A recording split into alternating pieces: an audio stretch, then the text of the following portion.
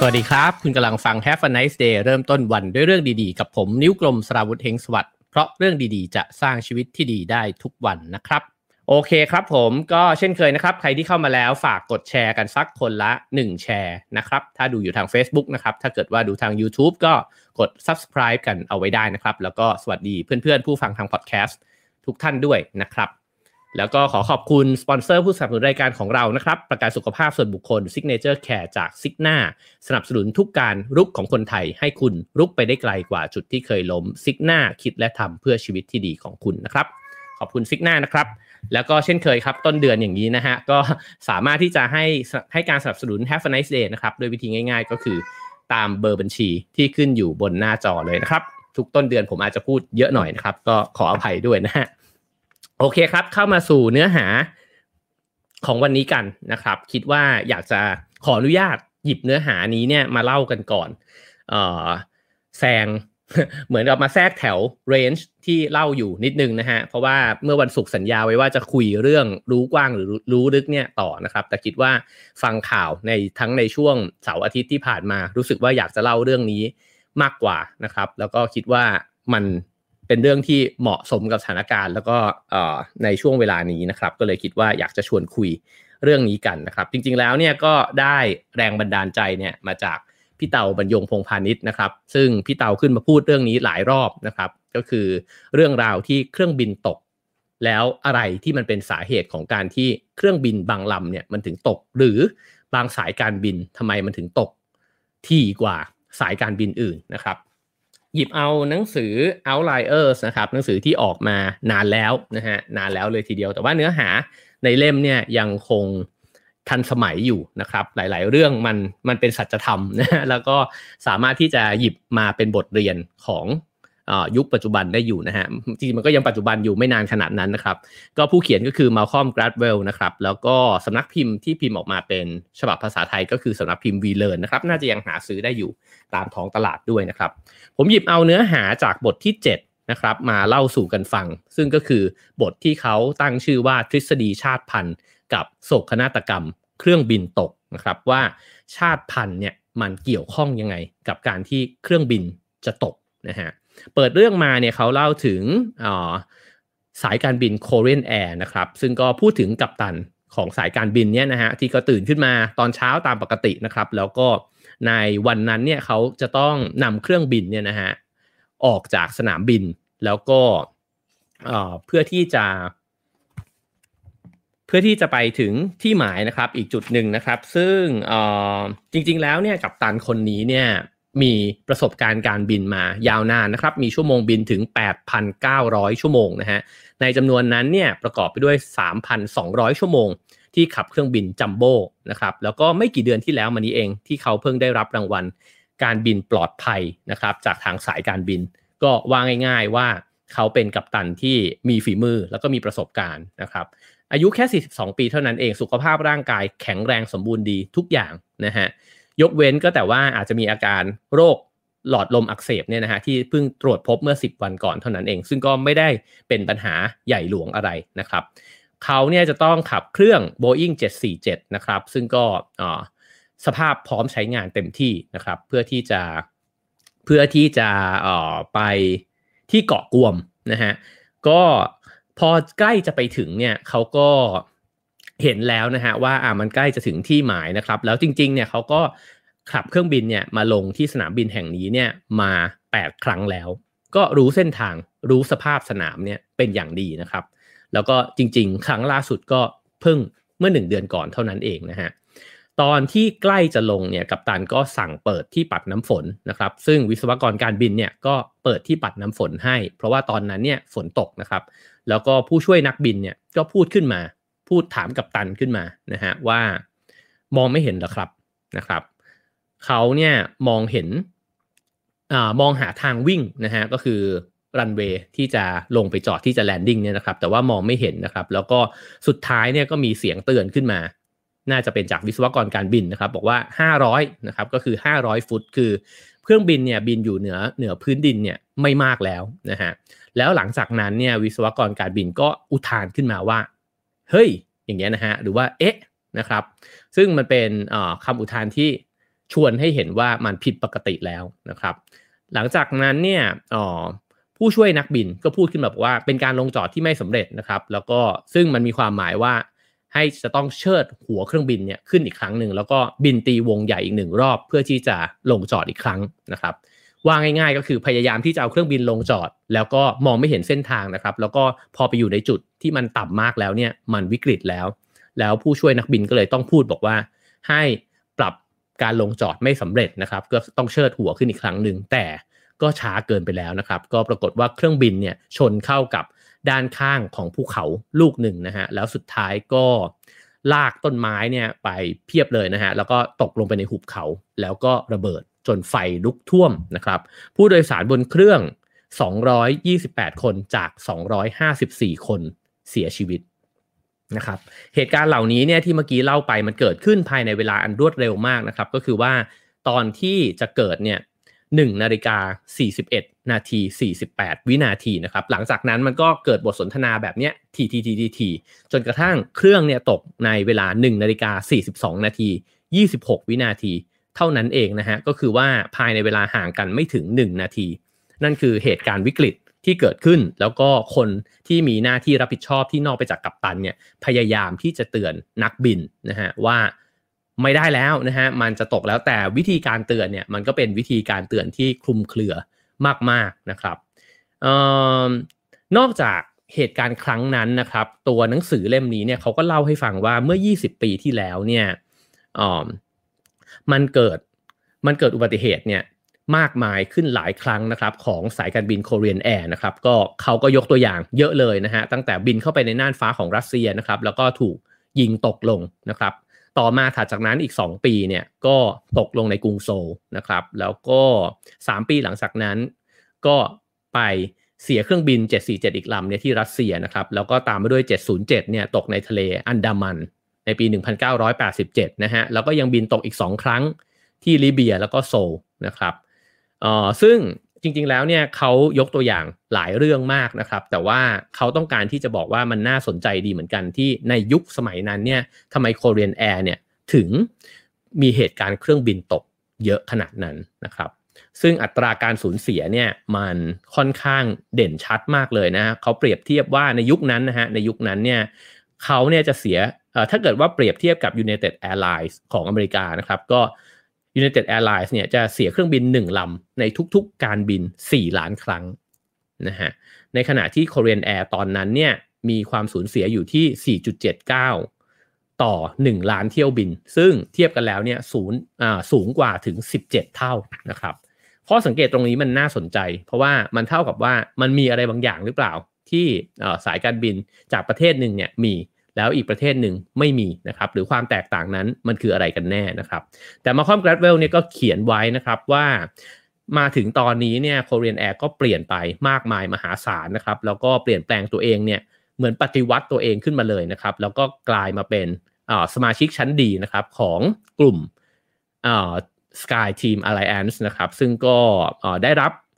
สถิติความปลอดภัยทางการบินเนี่ยตั้งแต่ปี1999เนี่ยเป็นต้นมาเนี่ยไม่มีอะไรด่างพร้อยนะครับแล้วก็ในปี2006เนี่ย Korean Air เนี่ยได้รับรางวัล Phoenix จากนิตยสาร Air Transport World นะครับซึ่งก็ในฐานะที่เป็นสายการบินที่ปฏิวัติตัวเองได้อย่างดีเยี่ยมนะฮะแล้วก็มาถึงวันนี้เนี่ยผู้เชี่ยวชาญก็ต่างลงความเห็นกันว่า Korean Air ก็ปลอดภัยไม่แพ้สายการบินใดในโลกนี้นะครับแต่เหตุการณ์ที่เราจะพูดกันวันนี้เนี่ยเราจะพูดกันถึงอดีตนะครับว่ามันเกิดอะไรขึ้นแล้วมันพลิก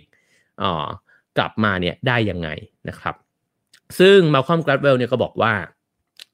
สิ่งนี้มันไม่มีวันจะเกิดขึ้นได้คือสายการบินที่เคยประสบปัญหาแบบนี้เนี่ยหรือเขาใช้คำว่าตกต่ำสุดขีดนะฮะจะก้าวขึ้นมากลายเป็นสายการบินที่ดีที่สุดแห่งหนึ่งของโลกได้เนี่ยอย่างแรกเลยที่มันจะต้องทำก็คือว่าจะต้องยอมรับความสำคัญของมรดกทางวัฒนธรรมของตัวเองให้ได้เสียก่อนนะฮะ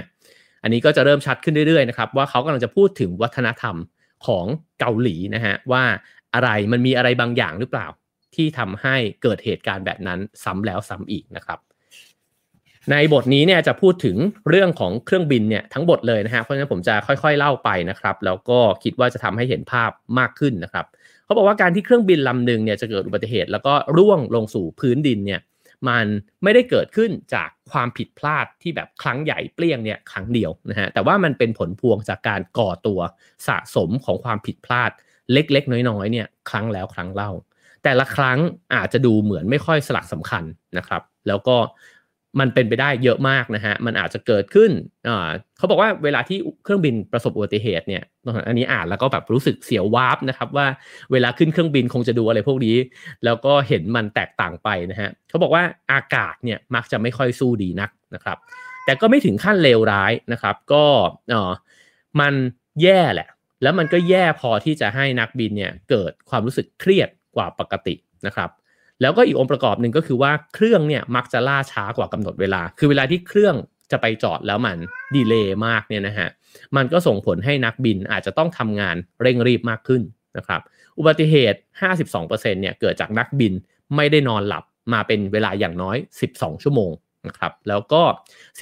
44% ของอุบัติเหตุเนี่ยเกิดจากนักบิน2คนไม่เคยร่วมงานกันมาก่อนไม่เคยบินด้วยกันนะฮะโอ้โหอันนี้นี่คิดเยอะเลยว่าโอ้แล้วเครื่องบินที่เราขึ้นไปนี่ตกลงเขาเคยบินด้วยกันไหมวะนะแล้วก็เป็นไปได้ว่า2คนนี้ไม่เข้าขากันสักเท่าไหร่นะครับอันนี้ก็เป็นส่วนหนึ่งที่ทำให้เกิดอุบัติเหตุได้ด้วยเหมือนกันนะครับแล้วก็ส่วนใหญ่แล้วเนี่ยอุบัติเหตุที่เกิดขึ้นในการบินเนี่ยนะฮะจะเกี่ยวข้องกับความผิดพลาดของมนุษย์7 ครั้งติดต่อกันอันนี้น่าสนใจนะครับเพราะว่ามันแปลว่ามันเกิดซ้ำๆแล้วอะไรที่ทำให้มันดำเนินไปนะครับเขาบอกว่าจริงๆแล้วเนี่ยหนึ่งในทีมนักบินเนี่ยอาจจะทำบางอย่างผิดพลาดนะครับแต่มันก็ไม่ได้ร้ายแรงจนถึงขั้นที่เป็นปัญหานะครับแต่จากนั้นเนี่ยนักบินอีกคนหนึ่งเนี่ยก็ทำผิดพลาดเพิ่มเข้าไปอีกนะฮะแล้วเมื่อนับรวมกับความผิดพลาดที่แล้วเนี่ยที่ยังไม่แก้ไขเนี่ยมันก็อาจจะยังไม่ก่อให้เกิดหายนะนะครับแต่แล้วมันก็ผิดไปอีกครั้งที่3 4 5 6 7นะครับพอถึง7แล้วเนี่ยมันก็จะนำไปสู่หายนะในที่สุดตรงนี้เราจะเห็นนะครับว่าไม่ว่ากระบวนการใดๆนะครับผมว่าไม่ว่าจะเป็นองค์กรหรือประเทศนะครับถ้าเกิดว่ามันเกิดความผิดพลาดครั้ง1ครั้ง2เนี่ยแล้วมันไม่ถูกได้รับการแก้ไขหรือว่าไม่ได้มองในเชิงระบบว่าเอ๊ะแล้วตกลงแล้วอะไรที่มันทำให้ความผิดพลาดเนี่ยมันดำเนินไปครั้งแล้วครั้งเล่านะครับสุดท้ายเนี่ยถ้ามันไม่มีใคร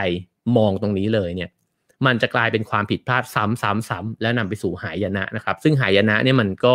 เวลามันเกิดขึ้นแล้วมันเสียหายใหญ่หลวงใช่ไหมฮะเพราะฉะนั้นจะทำยังไงล่ะที่ไอความผิดพลาดแต่ละครั้งมันถูกมองเห็นแล้วก็มีการเตือนกันได้นะครับเขาบอกว่าปัญหาที่เกิดขึ้นแล้วนำไปสู่เหตุการณ์เครื่องบินตกเนี่ยมักจะเกิดจากความผิดพลาดในการทำงานเป็นทีมและการสื่อสารอันนี้สำคัญมากเลยนะครับขีดเส้นใต้ตรงนี้ว่าบทนี้เนี่ยเขาจะพูดเรื่องการสื่อสารเป็นสำคัญเลยนะฮะแล้วก็บอกว่านักบินคนหนึ่งเนี่ยอาจจะรู้บางเรื่องที่มีความสำคัญแต่กลับไม่บอกให้นักบินอีกคนหนึ่งรู้นะฮะลองคิดดูว่าถ้าเป็นองค์กรหรือการบริหารประเทศเนี่ยมันก็เหมือนกันเลยนะฮะว่ามีใครบางคนอาจจะมีข้อมูลที่แบบมันสำคัญมากแต่ไม่บอกอีกคนหนึ่งนะฮะหรือไม่กล้าบอกนะครับแล้วก็นักบินคนหนึ่งเนี่ยอาจจะทำบางสิ่งที่ผิดพลาดแต่นักบินอีกคนหนึ่งเนี่ยกลับไม่รู้ว่ามีความผิดพลาดเกิดขึ้นนะครับอันนี้ก็ซุกใต้พรมนั่นเองคืออาจจะทำอะไรผิดแล้วแต่ว่าไม่บอกกันนะฮะหรือในทางกลับกันก็คือไอ้คนนึงเห็นอยู่ทนโทษแล้วว่าไอ้คนนี้มันผิดพลาดแต่ไม่บอกนะฮะว่าเฮ้ยคุณทำผิดแล้วไม่ได้แล้วคุณต้องทำอย่างอื่นนะฮะไม่บอกนะครับก็อันนี้ก็เป็นอีกหนึ่งสาเหตุด้วยเหมือนกันนะครับแล้วก็พอมันเป็นแบบนี้แล้วเนี่ยมันก็เลยเกิดการประสานงานกันที่มันไม่สมบูรณ์นะครับแล้วก็สุดท้ายคนซวยก็คือคนที่นั่งอยู่บนเครื่องนั่นเองนะครับแต่จริงๆก็ซวยกันทั้งหมดนะครับเพราะว่าเวลาตกไปแล้วเนี่ย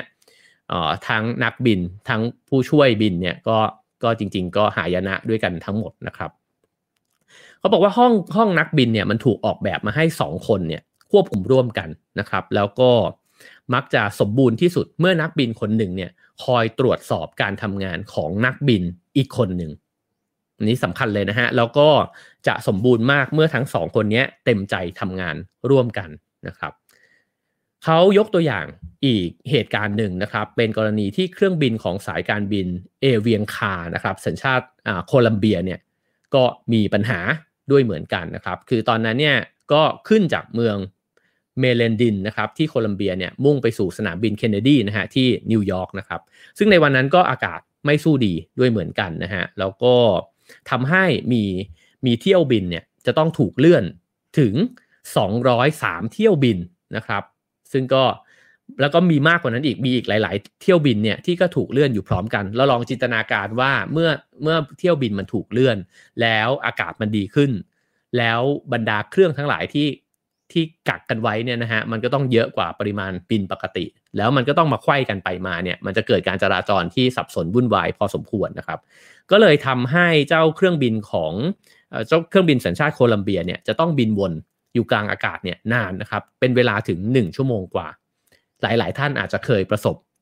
ะสบการณ์แบบนี้นะครับว่าเวลาที่เราบินแล้วเครื่องมันยังจอดไม่ได้เนี่ยบางครั้งก็บินวน20นาที30นาทีและบางครั้งก็เป็นชั่วโมงแบบนี้นะครับที่ผมอ่านแล้วผมรู้สึกเลยว่าครั้งหน้าที่เครื่องบินบินวนนี่ผมจะกังวลขึ้นมามากกว่าเดิมนะฮะแล้วปรากฏว่าไอการบินวนเนี่ยมันถ้านานเนี่ยมันก็อันตรายนะครับแล้วก็นักบินเนี่ยตอนนั้นเนี่ยดันจะต้องเผชิญกับลมตัดนะฮะที่มันรุนแรงนะครับแล้วก็เขาก็จะต้องต้านลมเนี่ยมากเลยนะฮะก็เลยต้องเพิ่มกำลังเครื่องยนต์เพื่อรักษาแรงของเครื่องบินนะครับแล้วก็ในช่วงเวลาหนึ่งเนี่ยไอ้เจ้าแรงต้านเนี่ยมันกลับลดลงอย่างรวดเร็วก็ทำให้เครื่องบินเนี่ยแล่นไปสู่ทางวิ่งเนี่ยนะฮะที่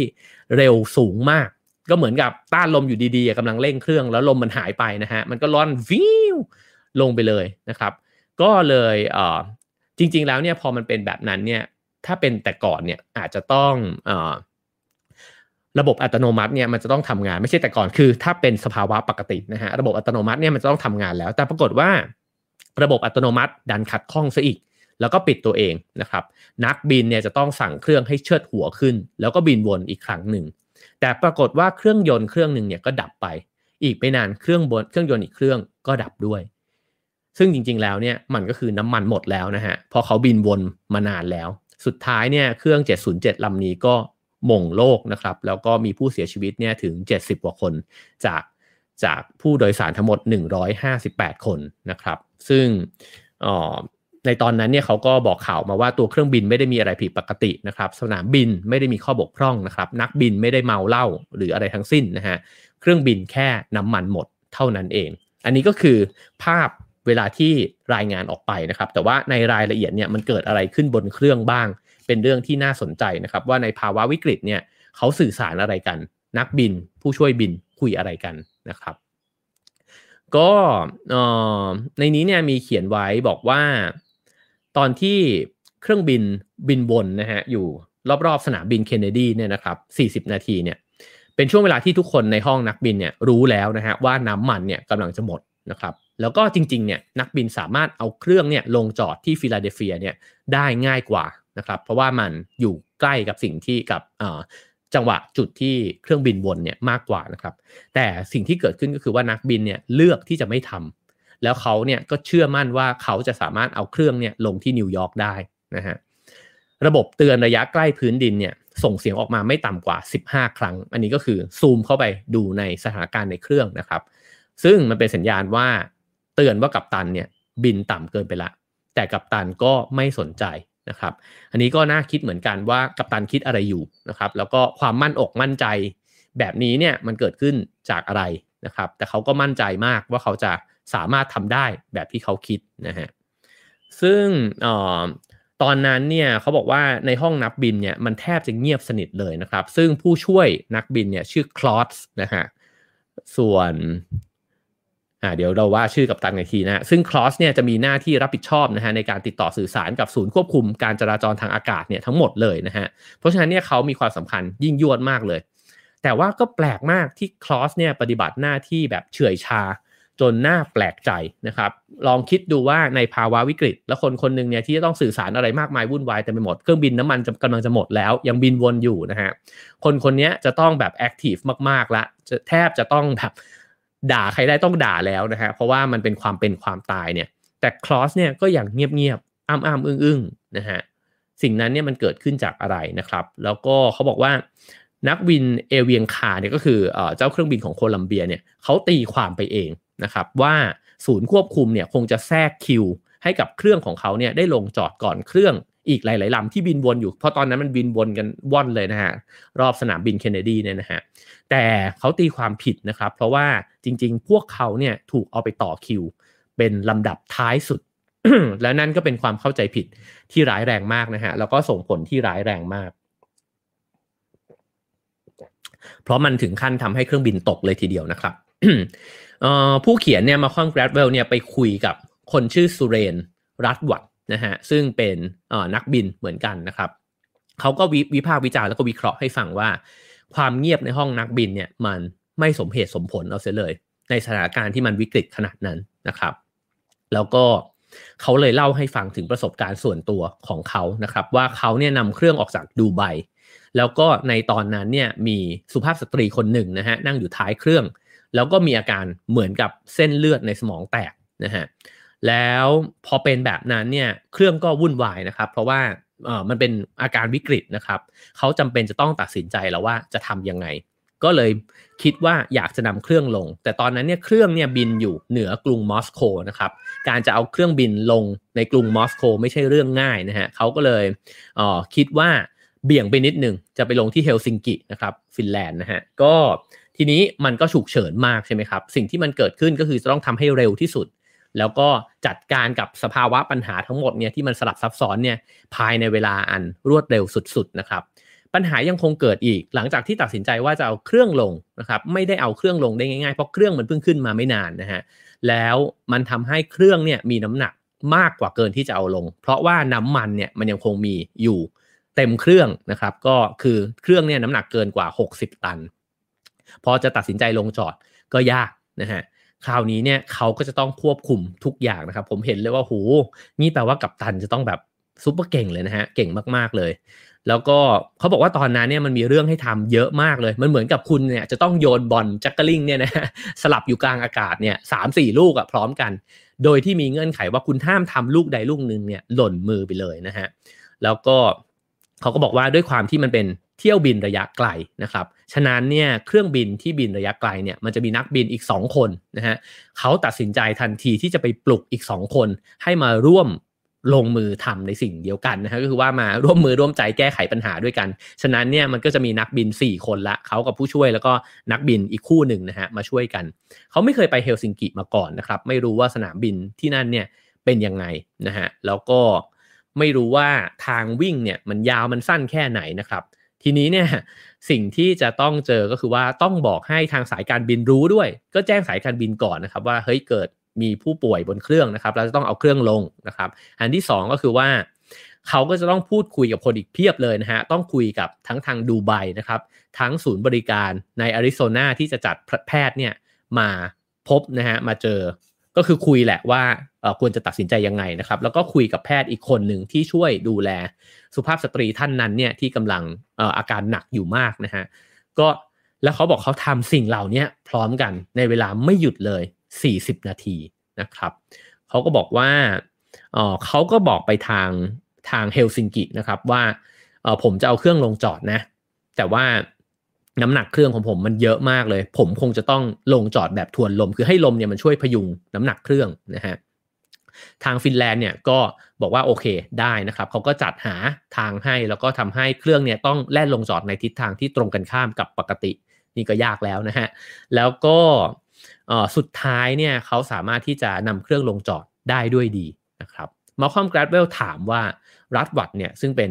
กัปตันเนี่ยนะฮะจะต้องมีคุณสมบัติอะไรบ้างแน่นอนว่าเขาต้องมีฝีมือนะครับแล้วเขาก็ถึงจะสามารถที่จะพาเครื่องที่มันมีปัญหาเนี่ยลงจอดได้นะครับแต่ว่าสิ่งที่ทำให้ทุกสิ่งทุกอย่างมันสมูทได้เนี่ยจริงๆแล้วเนี่ยมันไม่ได้เกี่ยวข้องกับทักษะในการบินขนาดนั้นนะฮะแต่ถ้าดูดีๆในรายละเอียดเนี่ยสิ่งที่ทำให้รอดมาได้มันคือทักษะในการพูดคุยกับคนทั้งหมดเลยคือทั้งผู้โดยสารถูกไหมฮะว่าก็ต้องแจ้งผู้โดยสารว่านี่เราอยู่ในสภาวะวิกฤตปัญหาก็ต้องสื่อสารกับผู้โดยสารให้รู้เรื่องนะครับว่ากำลังจะเอาเครื่องลงที่เฮลซิงกินะครับจะบอกผู้โดยสารยังไงต้องสื่อสารกับแพทย์ว่าเกิดอะไรขึ้นบนเครื่องผู้ป่วยมีอาการแบบไหนถามแพทย์มาแล้วก็มาสื่อสารกับลูกทีมในเรือเนี่ยในเครื่องบินเนี่ยอีกทีหนึ่งนะครับแล้วก็ต้องสื่อสารกับผู้ช่วยนักบินนะครับสื่อสารกับนักบินอีกชุดหนึ่งที่เขาเพิ่งปลุกให้ตื่นขึ้นมาสื่อสารกับเจ้านายที่ดูไบนะครับสื่อสารกับศูนย์ควบคุมการจราจรที่เฮลซิงกินะครับทั้งหมดนี้เนี่ยมันเกิดขึ้นไม่ได้เลยถ้าคุณรัตวัตเนี่ย เขาไม่ได้มีทักษะในการสื่อสารที่มันสมเหตุสมผลหรือว่าที่มันสมควรนะครับซึ่งการสื่อสารในลักษณะนี้ทั้งหมดที่เราเล่ากันมาเนี่ยนะครับมันไม่ได้หมายถึงการออกคำสั่งเท่านั้นด้วยนะฮะแต่ว่ามันเนี่ยสลับซับซ้อนมากคุณจะต้องสื่อสารแบบให้กำลังใจผู้คนนะครับปลอบผู้โดยสารด้วยนะฮะว่าไม่ต้องตระหนกตกใจนะครับแล้วก็ต้องโน้มน้าวคนด้วยให้เขาเชื่อว่าคุณจะเอาเครื่องลงจอดที่นี่นะฮะช่วยเหลือกันหน่อยสนามบินที่เฮลซิงกิเนี่ยก็จะต้องถูกได้รับการโน้มน้าวด้วยต้องเจรจาต่อรองนะครับแล้วก็ต้องรู้ข้อมูลแล้วแบ่งปันข้อมูลด้วยนะฮะซึ่งทั้งหมดนี้จะต้องทำไปด้วยแนวทางที่มันชัดเจนและโปร่งใสที่สุดเท่าที่จะทำได้ฟังแบบนี้แล้วเนี่ยเราเห็นเลยนะครับว่าในภาวะวิกฤตเนี่ยมันต้องการผู้นำเนี่ยที่มีคุณสมบัติที่โอ้โหไม่ง่ายนะฮะไม่ง่ายเลยแล้วก็ถ้าไม่มีคุณสมบัติเหล่านี้เนี่ยโอกาสเครื่องตกมันมีสูงมากเลยนะครับแล้วก็เดี๋ยวค่อยๆเล่าไปแล้วกันนะครับจริงๆผมจะปล่อยให้พ่อแม่พี่น้องไปถกกันต่อในคลับเฮาส์นะครับ ทีนี้เนี่ยเขาก็บอกว่าถ้าเกิดเรามองไปถึงเครื่องบินหลายๆลำที่เล่ากันในตอนต้นนะฮะเขาบอกว่าเวลาที่ผู้ช่วยนักบินเนี่ยพูดขึ้นมาบอกว่าน้ำมันของเราใกล้จะหมดแล้วเนี่ยนะฮะซึ่งในเครื่องบินของโคลัมเบียเนี่ยอาจจะพูดก็ได้นะครับเขาบอกว่าสิ่งคำนี้มันไม่ได้มีความหมายอะไรเลยในพจนานุกรมคำศัพท์ของศูนย์ควบคุมจราจรทางอากาศเพราะว่าในเมื่อคุณขับเครื่องบินเนี่ยมาถึงที่หมายนะครับก็คือถึงสนามบินที่คุณกำลังจะแลนดิ้งลงจอดเนี่ยไอ้น้ำมันก็จะต้องกำลังจะหมดอยู่แล้วนะครับจริงๆแล้วสิ่งที่คลอสซึ่งก็คือผู้ช่วยนักบินเนี่ยควรจะสื่อสารกับศูนย์บังคับการบินเนี่ยมันควรจะสื่อสารว่าเที่ยวบินที่เขาขับมาเนี่ยมีน้ำมันไม่เพียงพอที่จะลงจอดในสนามบินอื่นแล้วนะครับแล้วก็ต้องบอกด้วยว่าเขาเนี่ยเริ่มที่จะเป็นกังวลแล้วว่าเรากำลังมีปัญหาน้ำมันแล้วอาจจะพูดตรงไปกว่านั้นอีกก็ได้ว่าถ้ามันเป็นแบบนี้มันเสี่ยงที่เครื่องบินจะตกนะครับคือการสื่อสารเนี่ยมันสำคัญมากถ้าไม่สื่อสารออกมาแล้วก็ยังคงทำด้วยท่าทีเฉยเมยนะครับไม่มีความเร่งด่วนเลยเนี่ยมันก็ทำให้ทุกคนไม่เข้าใจนะฮะรวมถึงตัวคนขับเครื่องบินด้วยนะครับก็คือกัปตันเนี่ยก็พอเจอคนข้างๆนะฮะเรามักจะพูดว่าถ้าคนข้างๆไม่บอกปัญหาเนี่ยไอ้เจ้าคนที่เป็นคนนำก็อาจจะไม่รู้นะครับแล้วก็นึกว่าตัวเองทำได้ดีแล้วนะฮะซึ่งสิ่งเหล่านี้เนี่ยแหละที่มันเป็นสาเหตุปัจจัยนะครับที่สำคัญเลยที่ทำให้เครื่องบินเนี่ยมันตกนะฮะทีนี้เนี่ยพอมองไปในมุมของการใช้คำพูดนะครับก็เขาก็พูดถึงนักภาษาศาสตร์นะครับว่าเขาลองไปสังเกตวิธีการใช้คำพูดของผู้คนเนี่ยแต่ละประเทศเนี่ยมีวิธีการใช้คำพูดที่มันไม่เหมือนกันนะครับแล้วก็มีคำพูดแบบหนึ่งเนี่ยที่ผู้คนมักจะใช้กันในบางสังคมนั่นก็คือคำพูดที่ลดทอนความรุนแรงของสถานการณ์ลงนะครับแล้วก็มักจะพูดด้วยความสุภาพรู้สึกเขินอายที่จะพูดออกมานะครับแล้วก็สิ่งเหล่านี้เนี่ยมันจะเกิดขึ้นเมื่อเราเนี่ยคล้อยตามผู้นำที่มีอำนาจเหนือกว่านะฮะผมว่าอันนี้คนไทยฟังนี่เข้าใจง่ายนะฮะเข้าใจง่ายเลยเพราะว่าเราเนี่ยตั้งแต่ในบ้านแล้วจะพูดกับพ่อแม่เราก็พ่อครับพ่อแบบวันนี้ผมขอไปเตะบอลกับเพื่อนนิดนึงนะครับเนี่ยเราจะพูดแบบนี้ใช่ไหมฮะถ้าเป็นในห้องเรียนก็ครูครับพอดีว่าเดี๋ยววันพุธนี้ผม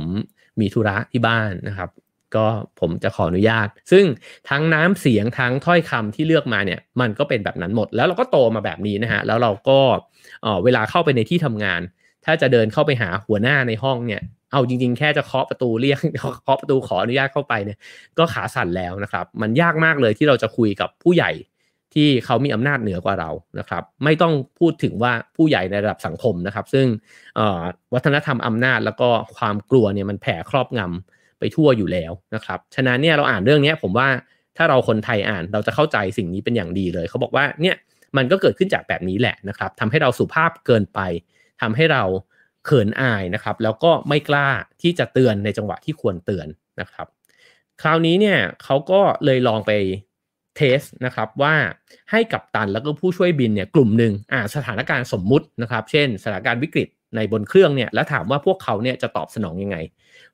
ผลวิจัยออกมาเนี่ยมันน่าสนใจนะฮะเพราะว่ากัปตันส่วนใหญ่เนี่ย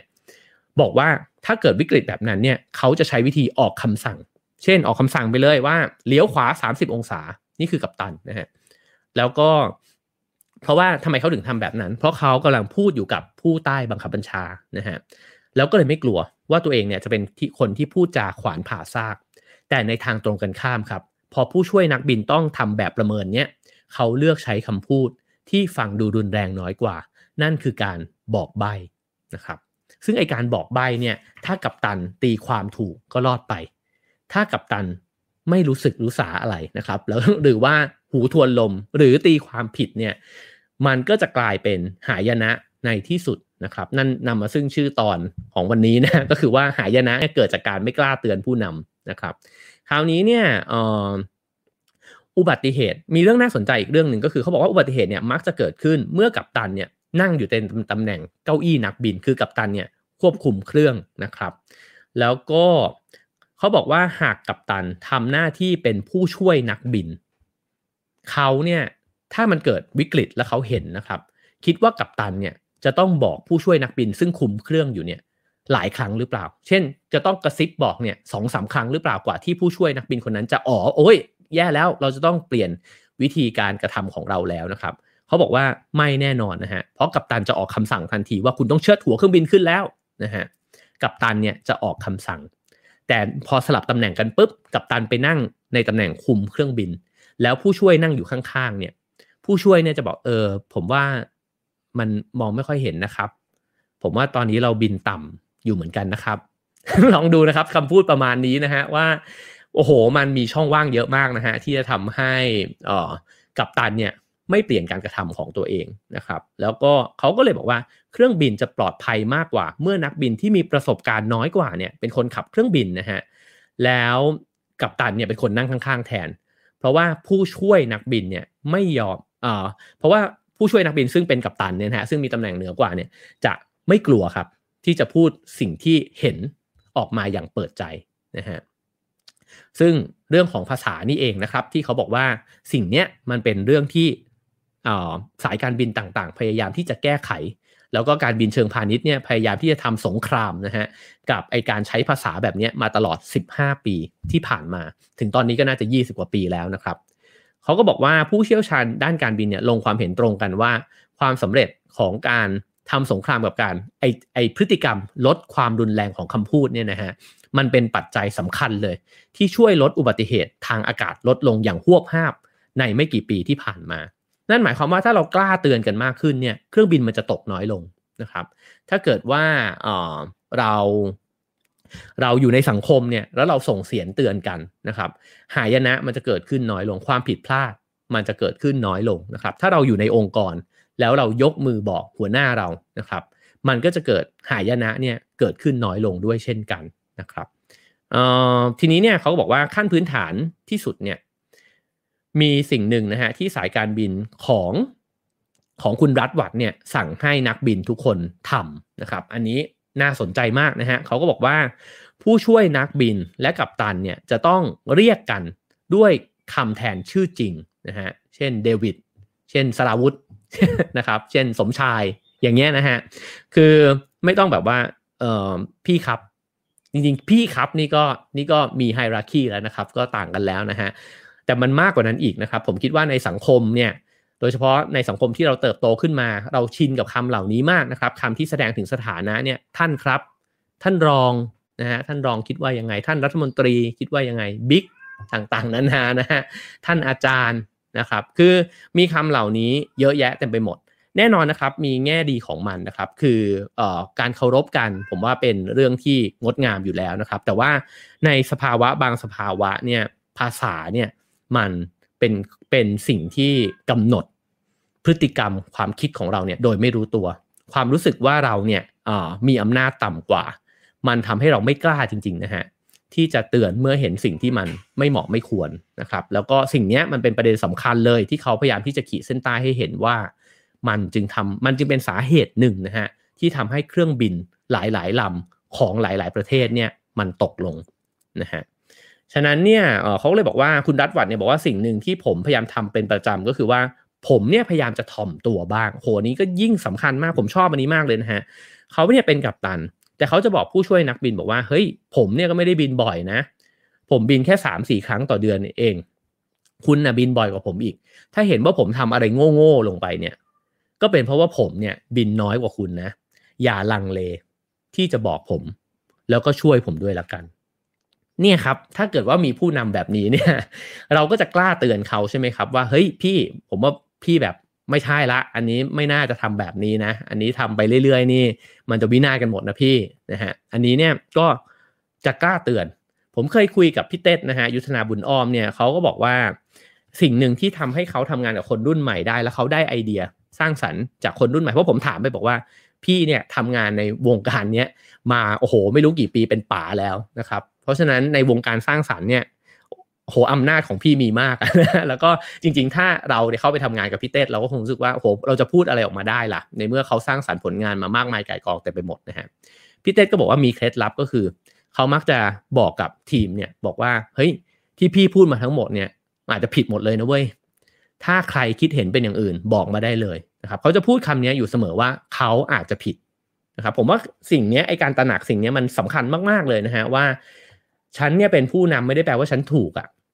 แล้วฉันอาจจะผิดก็ได้ในเมื่อฉันอาจจะผิดงั้นแปลว่าทุกคนเตือนฉันได้นะแล้วก็ฉันอาจจะโง่ก็ได้อันนี้น่ารักมากนะฮะคุณรัฐวัฒน์บอกว่าผมอาจจะโง่ก็ได้แต่ว่าผมว่ามันมักจะเป็นแบบนี้จริงๆนะครับคือคนฉลาดเนี่ยมักจะยอมรับว่าตัวเองโง่ในขณะที่คนโง่อ่ะมักจะคิดว่าตัวเองเนี่ยฉลาดนะฮะอันนี้เป็นเรื่องมันเป็นเรื่องตลกมากเลยนะฮะแล้วมันก็มักจะเป็นแบบนั้นนะครับคราวนี้พูดถึงเรื่องวัฒนธรรมนะฮะเขาก็เลยบอกว่าลองคิดดูนะครับว่าลองย้อนกลับไปที่สายการบินของโคลัมเบียแล้วรัฐวัฒน์เนี่ยพยายามที่จะยกตัวอย่างว่าถ้ามันเป็นสายการบินสัญชาติอเมริกันเนี่ยเขาบอกว่าคนอเมริกันเนี่ยมันเป็นคนที่ไม่ค่อยยอมคนนะฮะแล้วก็ไม่มีลำดับชั้นสักเท่าไหร่นะฮะฉะนั้นเนี่ยเวลาที่มันเกิดอะไรขึ้นเนี่ยแน่นอนไฟแน่นอนนะฮะถ้าเกิดว่าอยู่บนเครื่องลำนั้นเนี่ยผู้ช่วยนักบินต่อให้เป็นผู้ช่วยก็ตามเถอะเขาก็คงจะพูดขึ้นมาบอกว่าเฮ้ยฟังนะฟังนะเพื่อนผมว่าเราต้องล่อนลงจอดตอนนี้แล้วล่ะนะครับก็คือพูดให้ชัดเจนไปเลยนะครับคราวนี้มีนักจิตวิทยาชาวดัตช์คนหนึ่งนะครับชื่อกีทฮอฟสตีดนะฮะฮอฟสตีดโอเคซึ่งเขาลองสำรวจนะครับว่าวัฒนธรรมแต่ละวัฒนธรรมเนี่ยมันคาดหวังให้ผู้คนของตัวเองเนี่ยดูแลตัวเองมากแค่ไหนมันก็คือการแบ่งตามปัจเจกชนนิยมนะฮะกับสังคมนิยมก็ถ้าเกิดว่าเป็น individualism มากๆเนี่ยแบบอเมริกาเนี่ยนะครับก็จะพึ่งพาตัวเองเนี่ยเยอะนะครับเพราะฉะนั้นเนี่ยมันก็จะแคร์กันน้อยนะฮะแคร์กันน้อยแล้วก็พอมีอีกมิติหนึ่งก็คือเขาบอกว่ามันแต่ละวัฒนธรรมเนี่ยมี2แบบหนึ่งก็คือว่า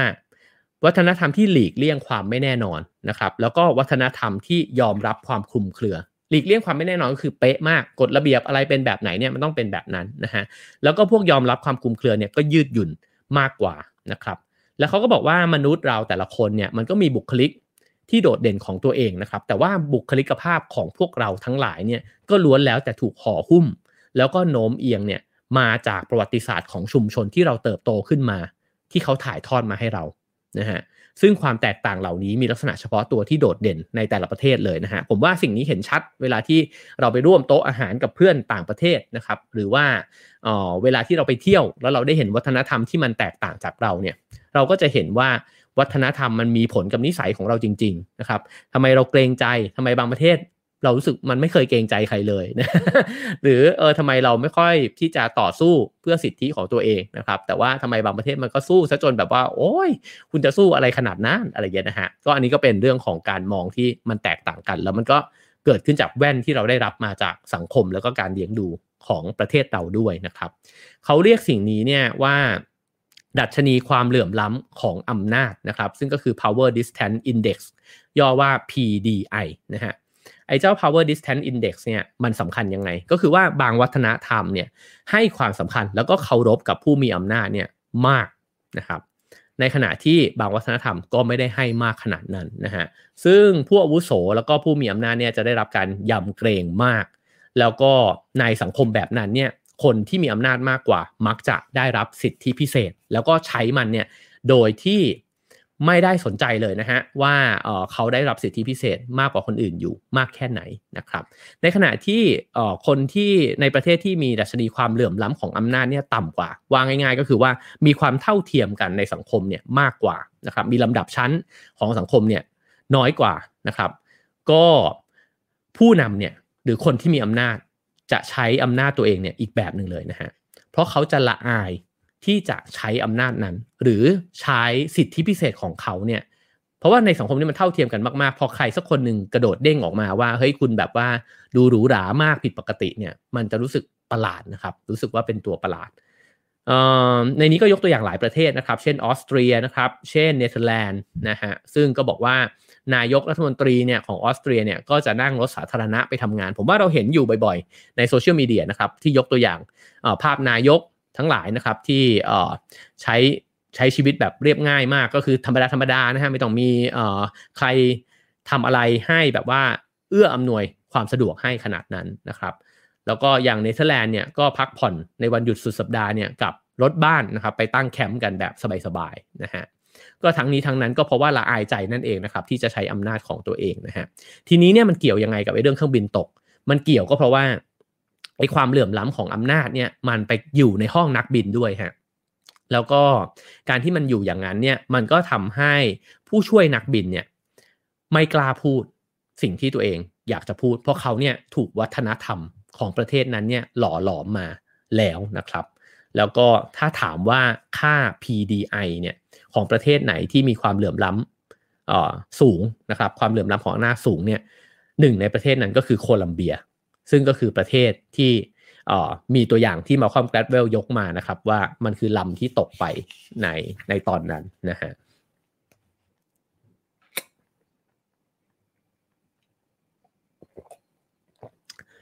เขาบอกว่าการที่นักบินเนี่ยพยายามพูดให้ฟังดูไม่รุนแรงเนี่ยนะครับไม่ได้หมายความว่าผู้พูดเนี่ยแสดงความอ่อนน้อมอย่างเหมาะสมต่อผู้มีอำนาจเหนือกว่านะครับ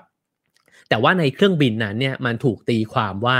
นักบินเนี่ยไม่มีปัญหาอะไรเลยต่างหากนะฮะซึ่งอันนี้คือปัญหานะครับเพราะว่านักบินจะไม่รู้เลยว่าฉันทำอะไรผิดหรือฉันควรได้รับการตักเตือนยังไงแล้วก็มั่นอกมั่นใจในตัวเองมากขึ้นไปเรื่อยๆและยิ่งคุณมีอำนาจอยู่แล้วเนี่ยคุณจะยิ่งรู้สึกว่ามันสมเหตุสมผลอยู่แล้วแหละที่ผมเนี่ยได้มานั่งตรงนี้เพราะว่าผมเก่งนะครับเพราะว่าผมเนี่ยแหละจะนำพาเครื่องบินลำนี้ไปสู่จุดหมายมีแต่ผมเท่านั้นแหละที่ทำได้ไม่มีใครมาเตือนเขานะฮะแล้วก็สิ่งนี้มันคือปัญหานะครับเขาบอกอันนี้เป็นปัญหาสำคัญเลยนะครับและเสี่ยงมากถ้าเกิดเป็นแบบนี้เครื่องบินมันอาจจะตกได้นะครับก็ซึ่งเขาก็เล่าอีกนะครับว่าตัวคลอตส์เนี่ยคลอตซึ่งก็เป็นผู้ช่วยนักบินเนี่ยนะฮะเขาก็พยายามสื่อสารกับหอควบคุมการบินนะครับที่นิวยอร์กเนี่ยแต่ก็ในเล่มนี้เขาก็เล่าด้วยว่าเจ้าหน้าที่ที่เป็นคนที่ทำงานอยู่ที่ศูนย์ควบคุมการบินในสนามบินเคนเนดีเนี่ยนะฮะก็ขึ้นชื่อมากในเรื่องของความเรียกว่าอะไรดีความเขี้ยวนะครับ ก็คือคุยด้วยไม่ง่ายนะฮะแล้วเขาก็พยายามเปรียบเทียบว่ามันเป็นวัฒนธรรมที่แตกต่างกันของอเมริกันกับชาวโคลัมเบียด้วยทีนี้เนี่ยพอไปสื่อสารไปถึงตัวควบคุมหน่วยควบคุมการบินเนี่ยตัวคลอตส์เองเนี่ยก็มีความรู้สึกเกรงใจด้วยนะฮะก็เลยทำให้ไม่กล้าพูดสิ่งที่มันเป็นปัญหาออกมาด้วยคือนอกจากไม่พูดกับนักบินแล้วเนี่ยก็ไม่กล้าสื่อสารกับศูนย์บังคับการบินอีกนะฮะแล้วก็พอในไม่กี่นาทีก่อนที่จะเกิดโศกนาฏกรรมขึ้นเนี่ยนะฮะเขาก็สื่อสารไปแล้วก็พอนักบินเนี่ยถามว่าเป็นไงที่นั่นเขาว่ายังไงบ้างนะฮะ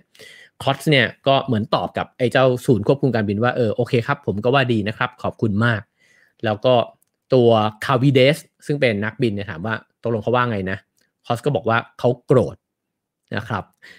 บทสนทนาตรงนี้จะเห็นว่าแปลว่าคลอตส์เนี่ยเหมือนตกอยู่ใต้อำนาจนะครับของการที่รู้สึกว่าตัวเองเนี่ยเป็นผู้ที่มีสถานะที่รองกว่าแล้วก็เลยยอมรับในสิ่งที่ทั้งนักบินทำและทั้งที่ตัวหอบังคับการบินเนี่ยทำด้วยนะฮะแล้วสิ่งที่มันหายไปคืออะไรมันคือสิ่งที่สำคัญที่สุดคือเขาไม่พยายามสื่อสารปัญหาใดๆกับใครเลยนะครับแล้วก็นั่นก็เลยทำให้มันเกิดโศกนาฏกรรมขึ้นมาในที่สุดนะครับคราวนี้กลับมาที่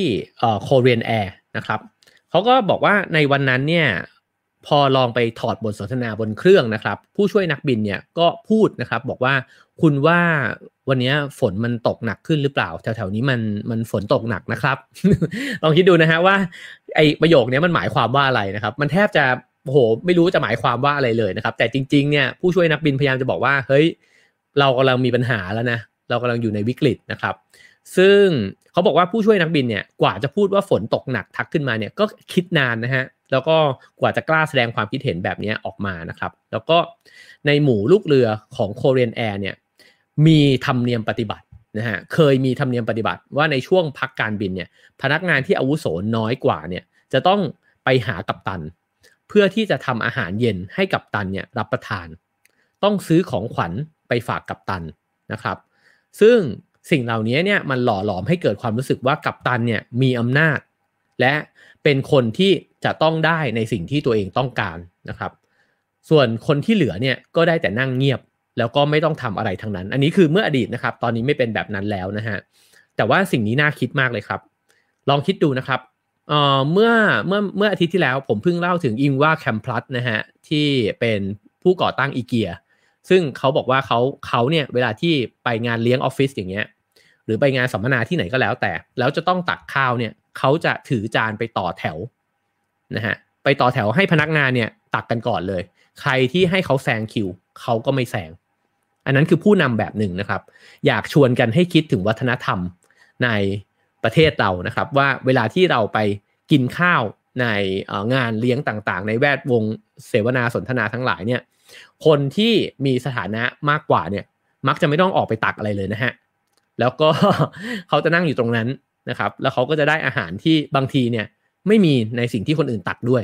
นะครับผมว่าสิ่งนี้เป็นสิ่งที่เราเห็นมาตั้งแต่เด็กแล้วนะฮะมันก็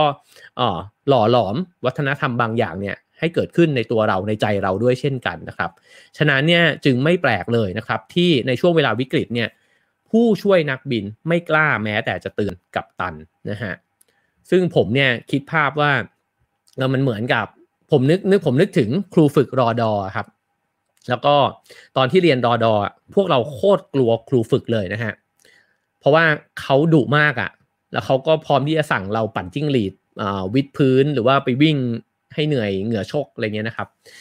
มันทำให้ต่อให้เราเห็นว่ามันมีใบไม้ติดอยู่บนหัวเขาเราก็ไม่กล้าบอกเขานะครับเพราะว่าบอกไปเนี่ยแทนที่เขาจะขอบใจเนี่ยเขาต้องเล่นเราแน่นอนนะฮะ ซึ่งมันทำให้ครูฝึกเนี่ยไม่ว่าจะทำอะไรผิดทำอะไรที่มันตลกแค่ไหนนะครับเขาก็ต้องรับไอสิ่งที่เขาเป็นเนี่ยไปนะครับเพราะไม่มีใครกล้ายกมือบอกใดๆแต่สิ่งที่มันแย่กว่านั้นก็คือว่าถ้าเขาไปเป็นผู้นำเนี่ยแล้วความวินาศเนี่ยมันไม่ได้เกิดขึ้นกับเขาคนเดียวนี่สินะฮะอันนั้นเนี่ยมันน่ากลัวกว่าเดิมนะครับคราวนี้เขาก็ยังเจาะลงไปอีกนะฮะว่าภาษาของเกาหลีเนี่ยมันมีระดับของการสนทนาเนี่ยไม่ต่ำกว่า6ระดับเลยนะครับก็แบ่งออกเป็นตามความสัมพันธ์ของคนที่พูดคุยกันเลยนะฮะผมว่าอันนี้ก็ชัดเจนเวลาที่เราบอกว่าฝรั่งคุยกันเนี่ยเรียกพ่อเนี่ยเรียกทอมเรียกแซมเรียกอะไรอย่างนี้เลยนะฮะก็เฮ้ยเราแรกๆเราจะงงๆนิดนึงว่าเฮ้ยทำไมเรียกพ่อแบบนั้นนะครับเรียกอาจารย์เนี่ยก็เรียกด้วยชื่อเลยนะฮะก็เป็นความแตกต่างของวัฒนธรรมโดยละเอียดมันอาจจะไม่สามารถบอกได้หรอกนะครับว่าวัฒนธรรมไหนดีกว่าวัฒนธรรมเราก็มีความงามในแบบเรานะครับแต่ในสภาวะวิกฤตเนี่ยมันมีปัญหาบางอย่างที่วัฒนธรรมที่มีความสูงต่ำเนี่ยอาจจะส่งปัญหาได้นะครับซึ่งเขาก็บอกว่าคนเกาหลีเนี่ยก็จะใช้วิธีโค้งคำนับแล้วก็ยกขึ้นยืนทันทีนะครับเวลาที่เห็นคนสถานะสูงกว่าเนี่ยเดินเข้ามา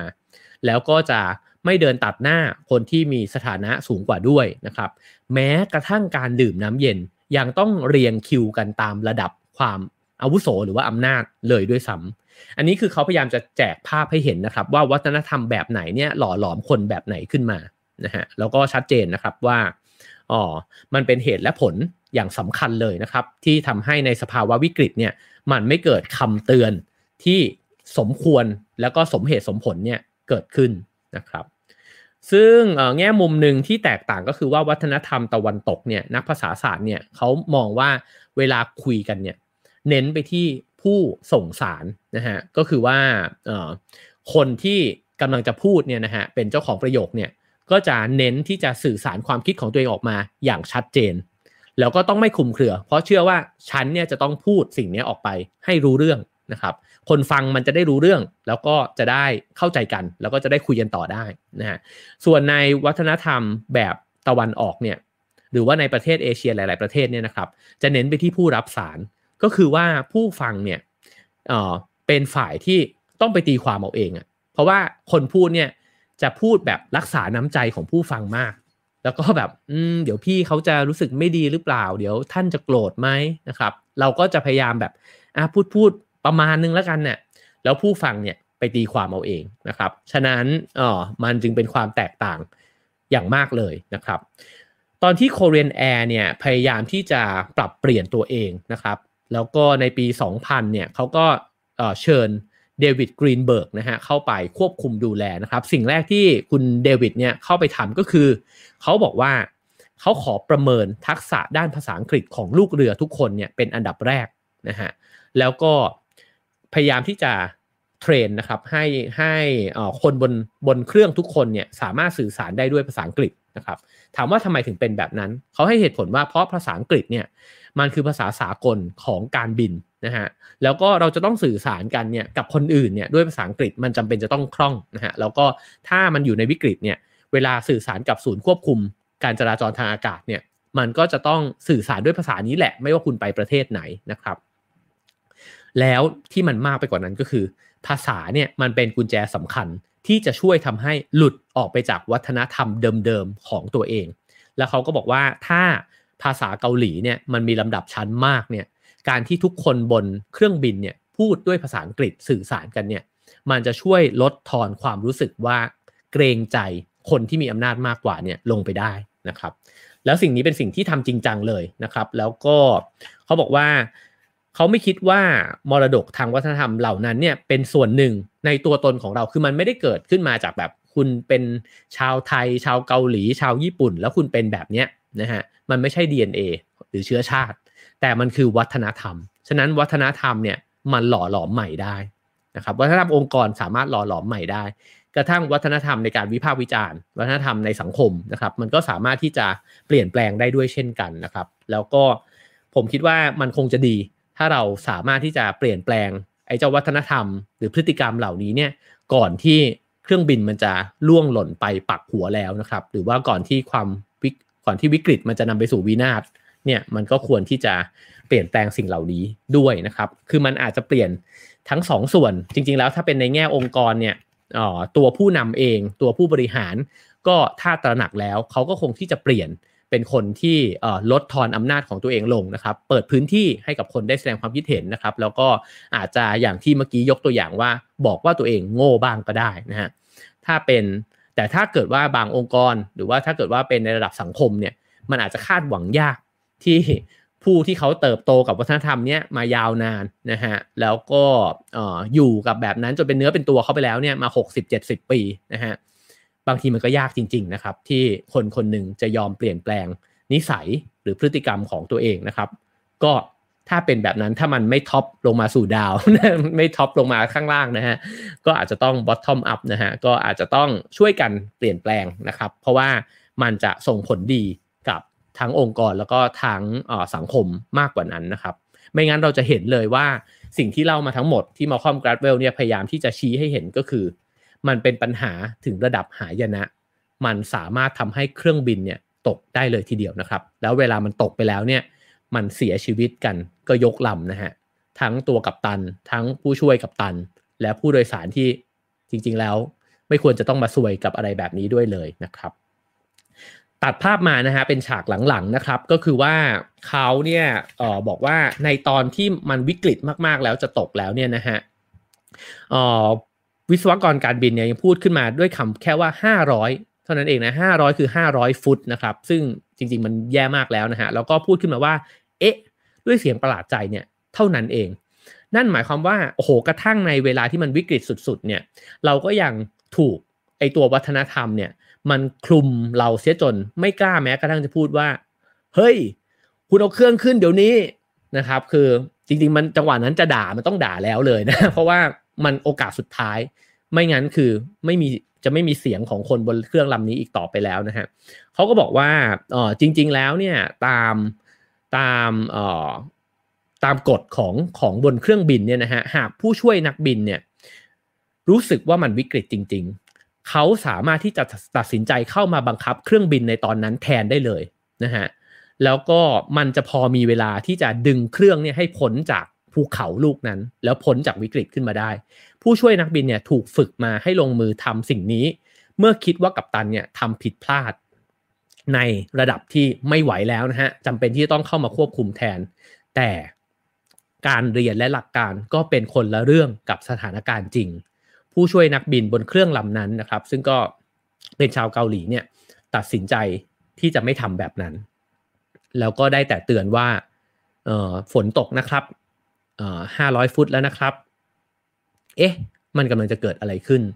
หลังจากนั้นเพียงแค่ไม่กี่วินาทีครับเครื่องบินก็หม่งดินนะครับแล้วก็ทำให้เกิดความเสียหาย